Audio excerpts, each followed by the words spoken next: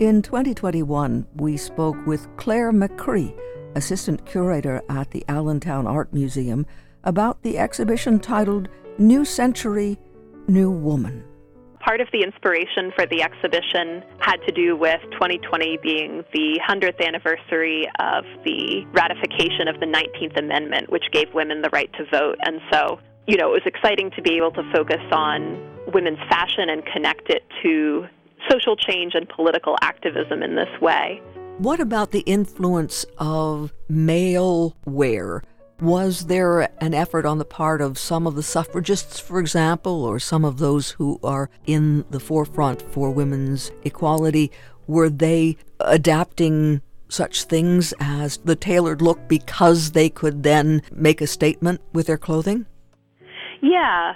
Women's fashions, men's fashion borrowings have come into women's fashions over centuries, but this particular period at the turn of the 20th century is unique because of the shirtwaist blouse. So that's a woman's blouse. It's based on the men's collared button-down shirt, and it just becomes phenomenally popular and really closely identified with the new woman, in part because it is something that's seen as, a little bit more masculine, and sometimes in the styling, some women might wear it with a bow tie and a boater hat, which were also borrowings from menswear, styled in a very feminine way, but, kind of this interesting play between the two. Yeah, and similarly with suits. And so many women who were suffragists did embrace these new kinds of clothing because, they fit into just the practicality and the professionalism maybe that they wanted to be able to express in their appearance and self-presentation. We had a wonderful virtual program with Dr. Inav Rabinovich-Fox, who works on women's fashion and the suffrage movement in this era generally. And she talked a lot about how suffragists really embraced pockets when they came into fashion around World War I in women's suits having large pockets, sort of inspired by military fashions, which were influencing women's wear of the time. And, suffragists' pockets were very strongly identified with them and embraced because of their practicality as well. Claire McCree of the Allentown Art Museum. Playwright Marcy Reby has been pondering the place of pockets in women's lives, so much so that she's written a full-length play with that title, Pockets, set to premiere in August at the Diva Theatre in Scranton. Marcy Reby paid a visit to the WVIA studios to talk with us about the unfolding project. It actually started in scene study at Diva Theatre in the fall of 2018. One of the women in the class, her name's Roxana, said, Paige, we should do a show to celebrate the 100th anniversary of the 19th Amendment. And we all thought it was a fantastic idea. And we made a Facebook group and we started throwing ideas around, trying to see if we could find any plays that already existed that we could do. And we couldn't really find any that we liked enough to perform. And then we kind of forgot about it for a while. And in the spring of 2019, I said, if we're going to do something, we better decide soon. So I went back to the group and I said, did anyone find any other new things? We had all been reading some books on suffrage and things like that. And we didn't really have anything that we thought we could use that would be interesting for an audience. And then one of my friends online posted a poem called Dangerous Coats by Sharon Owens. And it's about women needing to sew dangerous pockets and coats full of pockets and sedition. And that was kind of what got me thinking, pockets, that's interesting. Everyone who's female seems to want pockets. Could I use that as a starting point? And then I came up with a list of some women's issues and asked my friends in that Facebook group, what do you have in your pockets? And then I just tried to match them up. And you've chosen the image of the pocket or pockets as a metaphor that goes back a long time, and in reaching into the past, to the Middle Ages, for example, and giving us a sense of something that you know about in terms of your interests, how that can shed a light forward in history about what pockets might suggest. I love the Middle Ages. It's been an interest of mine since I was young. Like DJ says in the play, since I've been 10, I've been interested in everything medieval, and it's really true. And when I thought about it, I said, oh, well, the Holy Grail, a cup symbolizes a female goddess, symbolizes the womb. seemed like a pocket to me. So I thought, I'm going to start there. And I liked the idea of a quest, too. You know, the fight for power and for respect is a journey that people have to continuously seem to go on. So I thought it worked. How do you describe the form of the play? It's not a drawing room comedy. No, I think that it is a comedy. I hope, at least, because I want to have a hopeful ending for people to leave feeling good. But, you know, it's vignettes, short scenes of, you know, one woman or just a couple of people on stage at a time, just to get glimpses from different parts of their lives throughout American history. And you do that, don't you? You have one scene that might be 1917, and then we're back in the 21st century, and you seem to do that in a way that there's a thread that goes through, so that isn't jarring. Yes, I did try to make sure that there were transitional kind of aspects between scenes. I don't know if it's obvious all the time, but in my mind it worked. Who's DJ, and why did you choose DJ to be the person who's going to guide us in this way? I felt we needed a guide to get through all of the different kinds of scenes, and I wanted a character that was a little bit like me. She's not exactly me, but she's definitely got parts of Marcy in her. And I named her DJ after two of my best friends from high school. My friend Dawn, who passed away in 2014, and my friend Jenny, although in the play it's Jennifer to get the Guinevere connection, but she's named for them. It shows the personal nature of this play, that again, even though there are historical events and situations and some dates, for example, for marches, it's not a heady piece in that way. You know well the Middle Ages, and you probably didn't have to look up a thing to write that scene. But it seems like you were very careful in choosing events from history and wanting to get things right. Did you do a fair amount of reading? I did. I looked at a lot of different feminist writers, even feminist poetry, I thought that there was a more accessible way to get something interesting for audiences to see. When we had the Facebook group, someone had said, maybe we should perform the Seneca Falls Convention speeches. And they're interesting, but they're a little dry. And I wanted people to leave the play having something to think about, something that they felt engaged in. So I just tried to use some of the things that I had found in my research to include. For example, Katharine Heffelfinger was an actual suffragette, or suffragist, rather, as the American term is, that I had found an article about in the Daily Item from Sunbury, Pennsylvania, which is close to where I grew up. My dad grew up in Shamokin, where she was from. So I had wanted to include feminists from Pennsylvania, and she was one with a really interesting and really sad story that I wanted to share with people. And you also were smart to include the Harry Burns story, the representative from Tennessee, that is so important. It came down to that one vote, and we know about how important one vote is in Congress today. And this fellow listened to his mom. He did. We kind of stumbled on the Harry T. Burns story by accident. Paul was looking at the script with me, and we felt like it needed something more, but we weren't sure what. And he suggested, why don't we look up what happened with the vote to ratify the amendment? Sure, that sounds like a good idea. And it was serendipitous. We found this story about him getting a letter from his mother that he kept in his pocket. And yes, he listened to his mother and he helped get the amendment ratified. It was a great story. And I said, we have to include it. And I wanted to include men in the show. I didn't want it to seem like it was, only women and we're anti-men. I didn't want that at all. I wanted to portray equality. You do use poetry and song. DJ sings, Exactly. And you use a lot of popular songs to underscore the themes. Yes, and I think we'll have music in between the scenes that will do that as well.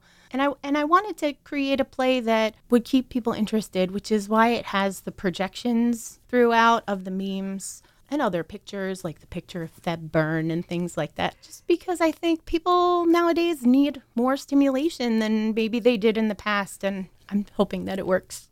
Did you know all the popular songs you are using before you had to look them up? There were a couple that I looked up that I had known but didn't really know as well, but a lot of them were ones that are in my my turntable, I guess. So we have a Pink song, we have a Pretenders song. I think it'll be good, and I hope it'll appeal to lots of generations. And the other thing is, when you talk about including men, you also include a touchingly written scene with a trans character and others who so often get written out of this story or aren't part of this story. Right. I thought it was important to try to be intersectional and, inclusive of people who do get marginalized sometimes. It's Grandin. I mean, a lot of times we have a very homogenous population that comes to audition for plays, but we were really lucky this time to get a transgender woman to play Blake. So that's very exciting. And the other nice thing about it is that you do have humor. There are clearly serious moments, but you have mothers and daughters interacting. You have generations in terms of going back to the 19th century and how the conversation still goes on today. So those conversational moments, or if they break down, that's also part of it. Yeah, I think so. My background in school was linguistics, so communication is important to me. And I think when I try to create characters who are going to interact with each other, I want to make sure that it seems like a genuine conversation that could happen. I mean, maybe not the colonial ladies talking about their pockets at the beginning, but I mean, we have to have a little fun and a little artistic license too. Of course, I didn't keep count as I was going through. How many characters are there, and are they one-to-one in terms of the actor to each one, or do people double up? People double up. We have about 25 people in the cast, but there's about 40 roles. It's a big one. And I mean, we had been hoping to include as many women as we could, but with COVID, some people aren't still comfortable coming out to audition for shows or be in shows. So we were really fortunate that we got as many people as we did, and they're doing a great job. Everyone's characters are very distinct, even if they're playing more than one character. Now, who's directing? Paul and I are directing together. You really are doing double duty. I might have a part in the play because we were short, but I auditioned also. So what role are you playing? I play Kate, which is strange because I think even more so than DJ, if there's a character in the play that's me, it's her. So it's odd to play yourself on stage. What are her circumstances? She's the one who has Erica Jong's Fear of Flying in her pocket. And she talks about how she's glad to find out that she's not the only woman who didn't want to have children. And I feel like sometimes that's a discussion that gets pushed aside. So I really wanted to make sure that it was included. And when I found the Erica Jong again, I said, oh, that's the part that really spoke to me the last time I read it. I'm going to try to make a scene with that. And Kate was actually one of the first scenes that I wrote. What has it meant to you to have Paul? You two have worked together closely. You've written together and acted and directed and been involved in productions together. What has it meant to have him as someone you can show your script? I mean, he's my writing buddy. We share scripts with each other and things that we've written all the time. It's really invaluable. He gives a lot of serious, it's gentle advice, but he's not afraid to cut to the bone if something isn't working or shouldn't be there or seems like it's off. And his directing skills are fantastic. I mean, he's directed off-Broadway, and I really thought, I want to have a director who knows what they're doing and who I can learn from to learn more about directing. And so I asked him right away, and he said he'd do it. I was very pleased. With so many scenes, you can't have scene changes every time you turn around. No, we have a very limited set. It's going to be, I don't want to give it away. We only really have a podium, a table, and 2 stools that we use as furniture props. But then everyone, of course, has their prop that comes into or goes out of their pocket. And we do understand that men didn't want women to have pockets, right? Right, because it did hold power for them. They could keep their money themselves. They could have tools of their trade in their pocket. Any of those things. They could have seditious pamphlets to pass around to their friends. Yeah, pockets were definitely a power source. No wonder we want them, right? It's a theater space you've worked in, you and Paul have worked in before, and the intimacy of the Diva Theater, 60? Yeah, about 60 seats. Would seem to be ideal for a play like this. I think so. I know that it makes some of our newer cast members a little nervous, I think, that the audience is so close to you. But I really hope that as time goes on, they'll feel more confident that in some of the scenes, they're talking right to the audience. And I hope that they feel confident enough and comfortable enough to do that, because I think that for me as an audience member, I want someone looking me right in the eye and pulling me in. And I hope that they'll do that too. I think they will. And it is important when you have 2 acts and a number of scenes in each of the acts. Paul and you have to be very diligent in making sure the play moves and that there's the overall arc, but that this keeps turning the page, right? Right. And I think that that's really Paul's strength. From the get-go, when we first started doing the individual scenes, which we had all mixed around because of people's schedules, because it's the summer. From the start, he said, okay, you're going to come on here, you're going to go off here. The next scene, okay, you're going to come from this entrance and go out this way. It's great. Like, that's really one of his strengths. He understands about flow. He understands about pacing. I think people will appreciate it. When you now have a chance, you have written it, you and Paul have talked about it, and you tweaked it and all sorts of things, but then you got into rehearsal. Were you surprised at the power of some of the scenes? Yes, it's overwhelming. The Katharine Heffelfinger scene, at the end, they sing a suffragist song, and every time I get a little teary. And I had been that way when I read it, and I thought, oh, well, maybe when they perform it, it won't be as powerful, but it is powerful. And it really gets me. And there are some other scenes, too, that are just beautiful scenes that we just got people who really go well together. And it's great. And it's really nice to see that happen on stage when it's something that you wrote. It's really exciting. What would you hope for a piece like this? Just because the anniversary is over doesn't mean that the subject should go away now, right? Right. And I think that that's what I was pleased with in the long run, was that it's not just a piece about the 19th Amendment and that anniversary. It's really more a celebration of American women throughout history, the ones that were named and the ones that were nameless, and the ones in the play that are actual people versus fictional characters. And you mentioned it when we were talking about the Grail, and you used the word power, pockets and power. How do you understand good, positive power for us as humans? I mean, I think it's other people respecting you and respecting your choices, not only in, politics or religion, but in your own being, in your own person. And I think equality is a big part of that. Everyone should have a say in what they feel and what they believe and what they want from life. DJ says at the end, it's not pie. You don't get a smaller piece because I get a bigger one. It's there for everyone. Equality and power are there for everyone. And everyone should have a chance to embrace them.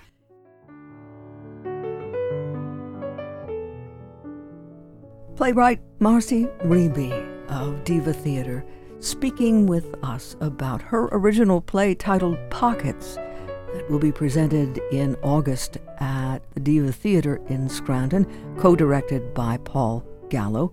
The play was slated to celebrate the 100th anniversary of the 19th Amendment, and as we've heard from Marcy, it's broader than that. Performances are August 5th, 6th, 12th, and 13th at 8 p.m., and August 7th and 14th at 2 at the Diva Theater in the Old Brick Theater at 126 West Market Street in Scranton. That's Pockets by Marcy Reby, directed by Marcy Reby and Paul Gallo. Performances the 5th, 6th, and 7th of August, and 12th, 13th, and 14th. The evening performances are at 8 p.m., and then there are Sunday matinees, August 7th and 14th at 2. Reservations are strongly suggested because of the intimacy of the theater, the Old Brick Theater, 60 seats approximately. So it's Diva Theater, the Old Brick Theater, 126 West Market Street in Scranton.